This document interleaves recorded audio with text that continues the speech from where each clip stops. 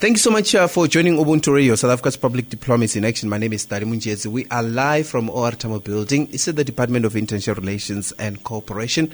We continue our celebration of youth media producer who's engaging on digital media as well, and also very passionate about the African continent as well. Dimpho Lekgeu, thank you so much for joining us on Ubuntu Radio this morning. Thank you so much for having me, and happy Youth Month. Yeah, absolutely. Thank you so much for joining us. You're involved with Youth Lab, but I want us to start where we ended, yes, me and you, in terms of our previous conversation, your participation into the African peer review mechanism. Yes. What was that about? Was it part of the Youth Lab? Sure. So it was part of my work at Youth Lab. The African Peer Review Mechanism is an organization of the African Union. And what they do is they conduct very important processes where they do field work in different African countries, where they review the performance of governance, but also review how well policies and the decisions that have been made insofar as development in that particular country, how well they're benefiting the citizens of that particular place. And so what they did last year, I think towards the end of 2020, is recruit young people for the first youth submission, right? So they wanted to amplify youth voices and saying, young people on the continent, we see the various challenges that you are grappling with, but there's also a lot of leadership potential because, as you know, Africa has the youngest demographic in the world. And so they wanted to hear particularly from young people who are entrepreneurs, who are working in the civic space, who are in academia, about what their take is about how well governance has been working, particularly in South Africa, or hasn't been working. And so youth, I think it was 151 young people from across the country. And then we were also consulted in that we were given the opportunity to choose the particular streams that we wanted to look at. And by the end of it, we had about 10 streams, ranging from youth political participation, education, things like economic participation and entrepreneurship, things like mental health and well-being, right? And so we had to make submissions insofar as what does that look like right now? So what is the state of healthcare access for young people? Are young people able to access, quality healthcare services, critical services such as SRHR, things like HIV prevention, for example? We know that HIV is a huge problem on the continent still. But also not just identifying the challenges, but then also making recommendations about what kind of policies, plans, and, programs the government can implement at a community level, because I think sometimes we overlook community grassroots kind of interventions. So what kind of interventions can be employed at a community level, at a national level, to kind of mitigate whatever gaps and solve whatever challenges there are. So that was the APRM youth submission process that we were a part of. And I think it was just a great step forward, I think, in terms of youth participation on the continent. At Youth Lab, we are big about making sure that young people's voices are mainstreamed when we are having critical conversations about the direction of the continent. Yeah. And so to put together a document that was, where the contributions were only young people, where young people were consulted right from the beginning, right through until the end. And this is also a document that was submitted to committees and leaders within the African Union. I think it was submitted to parliaments, in fact, at some points here in South Africa. I think that was one of the processes that I've been a part of where young people were truly meaningfully engaged. So it's awesome. Please go and check out the document. It's live on the South African Institute of International Affairs. It's on their website. Yes, it's on SAIA's website. Are we looking at young people political participation as individual or as organization that are representing young people? Yeah. Because sometimes we need to be specific in terms of, we're talking about youth participation, or talking about youth organization participation in political process. Because when you are young people, when they are formalized, it's easier to engage with them because they will need to stand for certain things, It's actually so interesting you asked me that, because I was a part of the group that was looking at youth political participation. Great, I'm just at home. You are. Yeah. And so what we decided to do is look at youth political participation participation, I think, from 2015. Okay. Because if you'll remember, that's when Fees Must Fall happened. And that's when we really started to see the rise of young political leaders, young political activists. A lot of the young people who were leading these protests and these meetings during Fees Must Fall, a lot of them emerged and we started seeing them being put forward to be part of parliament, right? To be put on lists to be part of provincial legislature. And so we really thought that Fees Must Fall and that the entire Fallist movement was a very, very important point, right, for youth political participation, because we saw young people rise to become actual leaders within their political parties, but also as individuals.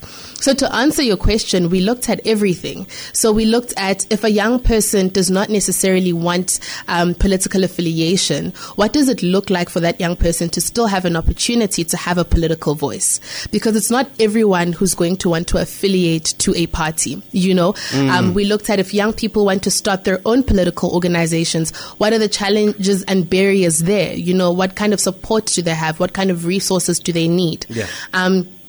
We also looked at, what political participation looks like today versus a 1976, for example, or a 1994, right? Okay. Because we celebrate Youth Month, obviously, because of the Soweto uprising, where those students were marching against Bantu education. So in the 1976, 1980s, 1990s context, that's what youth political participation looks like. And so people tend to think that just because young people aren't in the streets protesting, they're apathetic or they're not in tune with the political affairs of the country today. But young people are politically active. It just looks different. And we need to start identifying the different and alternative ways that young people are participating politically that are not necessarily conventional. Another important thing we looked at is what does it look like for young people to have a political voice outside of formal institutionalized processes, right? For example, there's been a severe decline in the number of young people who are showing up to vote year after year, simply because young people just don't believe in that as a process that has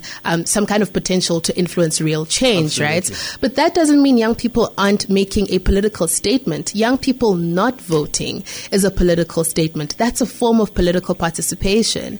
Non-participation, right? Okay. It's a statement. What we need to be looking at is why are young people losing trust in formal institutional kind of civic processes? But how do we find young people where they are with those challenges and still recognize the ways that they are active in their communities, the ways in which they are active outside of those formal processes? Like, how do we recognize that as participation? Because young people are active. What I find problematic is the fact that it needed to take Fees Must Fall protest for us to say, even within the student politics, we have capable leaders who are able to can actually participate in political processes and serious decision making that has to move this country forward as well. Yes. Outside of that, what sort of other formations, sort of do we have an equivalent of Fees Must Fall? Should it always be protests? Should it always be grievances? That's an interesting question. And someone asked me a couple of weeks ago, do I think that youth formations within political parties are still relevant, right? So your youth leagues, right? Yeah, because ideally that's supposed to be kind of training ground. Absolutely. That's supposed to be a place where political organizations recognize and train and kind of build up young, capable leaders who can take up space in provincial legislature, who can take up space in parliament, who can take up space in municipalities. But we haven't really been seeing that happening, right? What has happened is that youth formations a lot of times have just become a playground, where political parties kind of fight out their political battles. We've seen it happen where certain people will support a faction, for example, of a particular... do you know what I mean? A whole league will support a particular faction of a political party, but no one is asking, what is this organization actually standing for? Who are the young, competent, capable leaders who are coming out coming out of these leagues? So that's the one thing. I think we just need to rethink the ways in which I think young people are given, or maybe rethink the platforms that young people are given, I think, to be trained in political leadership. But you're absolutely right. We shouldn't have to wait for an uprising before we recognize that young people can lead. Yeah. Young people are competent thinkers and leaders. But unfortunately, that is the status quo. But I think the tide is turning. The wheels are moving slowly. Talk to us about what Youth Lab you've been busy with. Youth Lab is a youth development organization. Okay. We call ourselves a non-partisan think tank, right? And that's because the bulk of the work that Youth Lab used to do over the years was around research. We used to create space for young people who, for example, did not have political affiliation but wanted to have a political voice. We used to create platforms where young people could have conversations with leaders, with decision makers, policy makers, ministers, mayors, about the state of their communities, about what they envision for their communities and their countries as a whole, and really create platforms where young people, as well as the people who have the power and the influence to make decisions, could co-create solutions basically and co-create the kind of future that young people imagine. But over the years, we've also adapted an approach where we've started designing and implementing youth development projects, so actual community programs. Right? Because we recognize that in as much as, the policy and the governance work is important, there's also still a lot of groundwork that we need to do in communities to tangibly enhance the lives of young people. So I'll give you an example. Right now, I think we're working on 3 major programs. The one is a mental health program. It's called the Psychology First Aid. Critical. Incredibly important, especially during these times that we live in, right? So when 2020 and lockdown happened, we realized that a lot of young people are stuck at home, right? A lot of young people are unable to travel. A lot of young people are stuck in school. There were young people who were stuck at rest, for example. There were young people who were obviously looking for work at that time, and you're probably thinking, how is this going to affect my employment prospects? If you're a young person who was on the verge of getting your degree, and now school is halted for a month. There were all of these issues where young people's lives, like the rest of us, were affected. And so we thought, how can we create an intervention that allows young people to get the mental health care that they need? Because as you may know, South Africa, we don't have a lot of affordable options for mental health care. And so we designed this program in partnership with a Malawi-based organization called Better Together. And they do a lot of awesome mental health care work that side with young people as well. In the form of workshops? In the form of workshops, therapy sessions, free therapy sessions, webinars. It's led by an awesome activist called Tandi Mkandawire. And so we designed a toolkit for facilitators and one for participants. And so we recruited young people who were psychology graduates who were doing their masters in psychology. We trained them to facilitate these sessions. And so over a period of 4 weeks, they facilitate sessions with young people for free to help them cope with mental health care issues. So we look at things like stress, we look at things like anxiety, like depression. What are the practical ways in which you can help yourself out of a stressful situation? Those are some of the things that we look at. And as the program progressed, because we always after each cycle, we go back and look at our toolkit and see how we can advance it based on the feedback that we get. And so I think around 2021, we found that a lot of young people were starting to lose their loved ones. And so we've incorporated grief as part of that program. So how do you deal with grief as a mental health care challenge? And so that's the mental health PFA. And it's a program that we're very, very proud of, that I think has really positively impacted a lot of young people. And the good thing about it is that it's virtual. So young people can literally sign up from wherever they are in the country. And then we have a program that we run in partnership with Adcock. It is an anti-substance abuse campaign.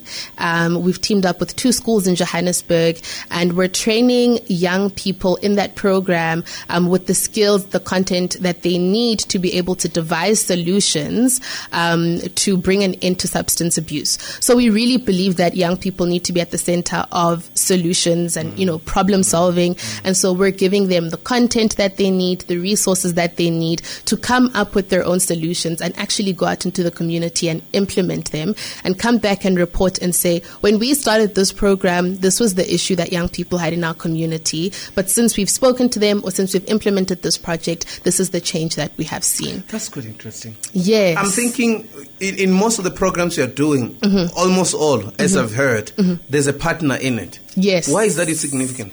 I mean, it's important just because, we obviously need resources and funding to run these programs. Absolutely. First and foremost, but I also think it's important because whether it's an arm of government or it's a corporate, I think it's important that they invest into the community. Yeah. For example, one of our other programs, longest running programs, is the Grandpa's Bazaar Academy, and it's a business development 4-week business development program for spaza shop owners in townships in South Africa.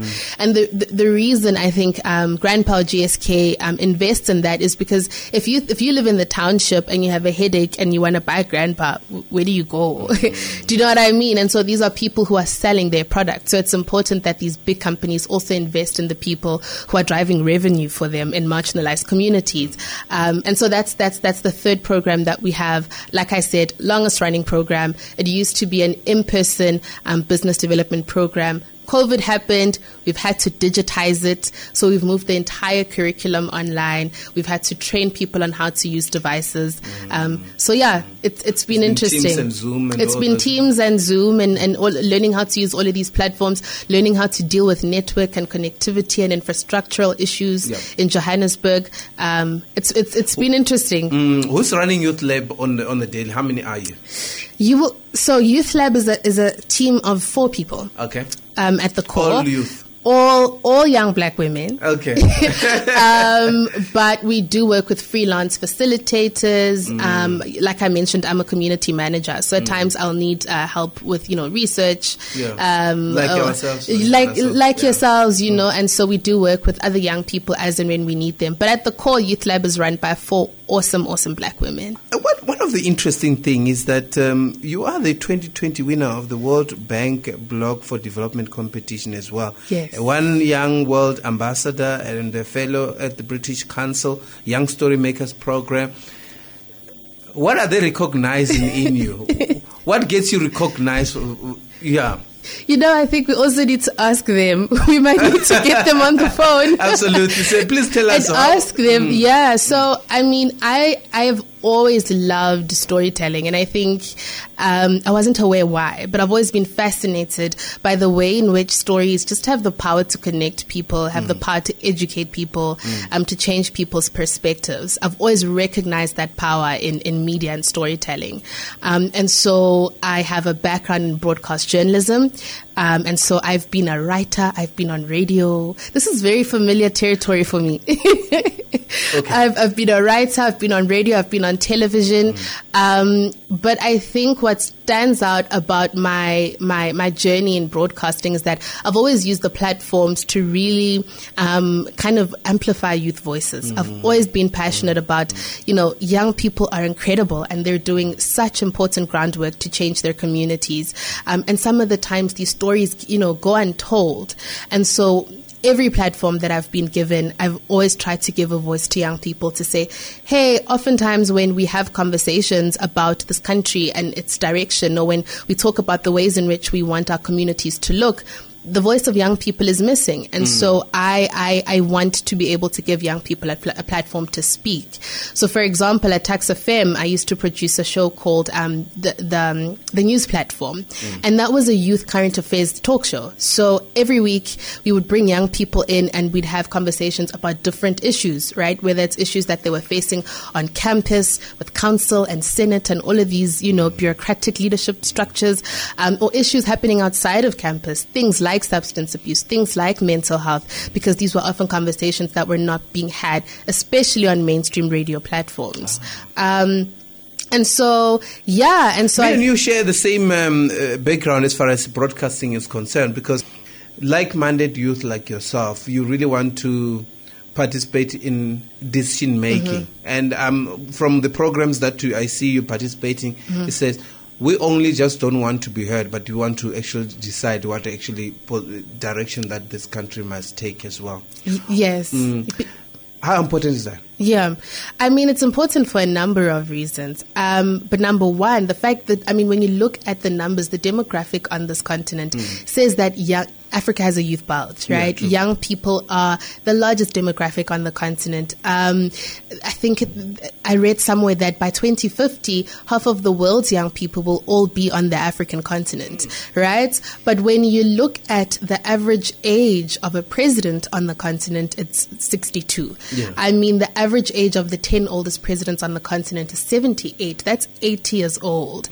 And so that tells me that the people who are in decision-making positions are making decisions that they're not going to be there to experience, right? And so it's important for young people to be at the helm because they are the ones who are the majority on the continent. And so whatever decisions and policies and programs are being implemented now are going to affect us the most. And so it's important that we are at the driving seat. Are you seeing that there's a positive trajectory that is being implemented throughout the African continent to say we need to formalize this? We can't just basically have young people talking to us, but we need to have a platform within cabinet where they can be heard as well. Sure, absolutely. I think it's a positive step forward. I think what we always need to be aware of, though, is the mechanics of how those departments work, right? Okay. So you can't have a minister of youth who is 60. It just doesn't make sense. If you're should that person be young in particular? That person should absolutely be young. That person should be young. Why is that necessary? Because they're in tune with what the needs of young people are at the time. And but I think they have a lived experience. They have a lived experience of what it's like to be young on the continent. But I also think that they have a better understanding of what the needs of young people might be at the current at the current moment, but also in the future, right? So they're better able to anticipate the direction of young people. For example, we live in a very, very digitized world, right? And young people need digital access. Young people need access to the internet in terms of devices, but also connectivity. We're able to have these conversations if we're talking to a young person who is young and who is plugged into kind of like the digital world. But I also think it's important just in terms of representation, right? Young people need to feel like the person who is advocating for, our needs, advocating for a better life for young people on this continent or in this particular country is young, and that there's someone who just gets it. I'm in conversation with Dimpho Lekgeu. She is with Youth Lab. We are taking the conversation to the African continent now, because I know the work that you do in South Africa definitely unmatched. How much are you engaging with African youth on a daily, aspiration? That are you seeing like-minded organizations like yourself in the continent as well? Yeah. So actually, I think just 2 weeks ago, on the last week of Africa Month, we had a conversation with Kawega Zimene, and she leads the Peace and Security Cluster at the Southern African Youth Development Forum. Okay. And she was just saying, how she is so in tune with what's happening in Southern Africa, but she feels like she's not doing enough in South Africa on the ground because she's South African. And those partnerships are so important because it gives us a window into what's happening outside of South Africa in terms of, the development of young people, the participation of young people. Yeah. Because youth development doesn't happen in silos. Yes. Yes, we are living in different countries and we have a different context, but a lot of the times the challenges that we experience are similar. And there's a lot to learn from collaborating with organizations that are working outside of South Africa as well, because I think it helps us identify gaps, but also opportunities to say, how do we kind of feed off from one another? How do we feed off from the work that we're doing in South Africa, the work that, youth organizations are doing, for example, in Swaziland, in Botswana, and Lesotho, and how do we use their methodology, how do we use their research to kind of strengthen our work and vice versa. And I've been very, very fortunate to just have an awesome network of young people who are also doing youth work in some shape or form outside of the country, not just through my work at Youth Lab, but you mentioned the World Bank's Block for Dev competition, right? Yeah. So when you win that competition, all of the winners from the different countries become part of of a network called Youth Transforming Africa. And so we're kind of given the opportunity to run a couple of programs there in partnership with World Bank Africa. So I've really been fortunate, I think, to just form a network of just incredible, brilliant minds, from as far as like I have friends in South Sudan, I have friends in Uganda, in Kenya, in Zimbabwe. And like I say, youth development is not done in silos. Whenever we do work in collaboration, I think the impact is just always kind of exponential. Have you started engaging with South African embassies? Because this program gets listened to ambassadors as well. Well, listen to say, but how can we make sure that we are engaging with organized South African youth to connect them with youth in Kenya, in Tanzania, in Liberia? I'm just talking about where we have ambassadors and our consular general there and ambassadors and high commissioners as well.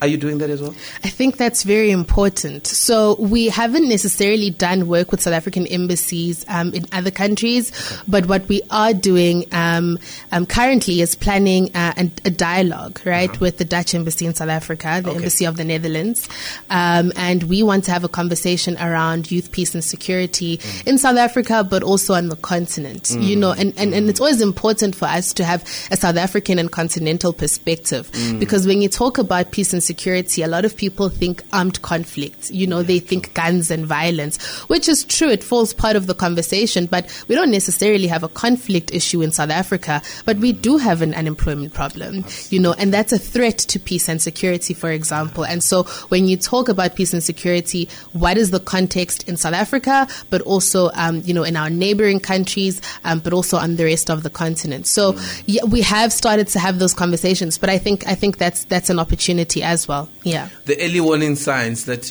are quite important. Those engagements are quite important as well. I really want to thank you for that. Let's conclude our conversation this year. What is the program looking like? I think we are speaking in June, but going forward, what's some of the program in the pipeline? There's heritage. There's quite a number of things, but. Yeah.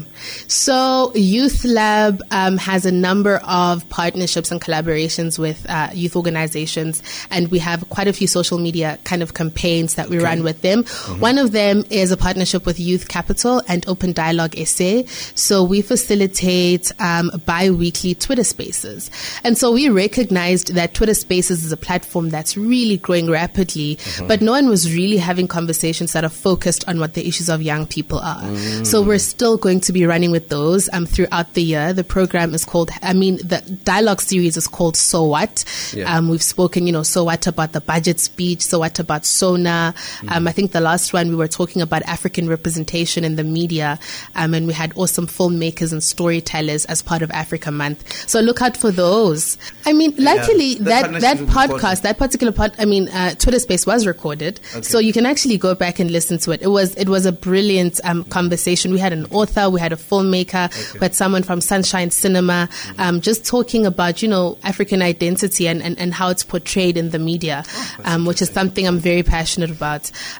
We also have a partnership with the Kathrada Youth Foundation and Youth Capital as well. It's called the Youth Activism Corner, and that's a monthly segment we have on Instagram where we invite young people who are active in their communities, and we talk about what are the practical ways young people can influence change, because we have these very, theoretical kind of academic conversations, and they're very, very important because they inform the work that we do.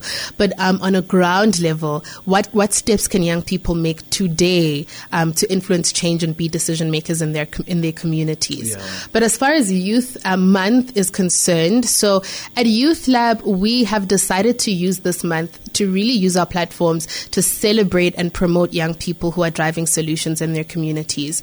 We have the honor, we're so fortunate to work with a network of young people who, are just actively creating the kind of country that they want. And so we really want to give them a platform. We really want to share their work because we recognize the power that has as well for them and scaling their impact.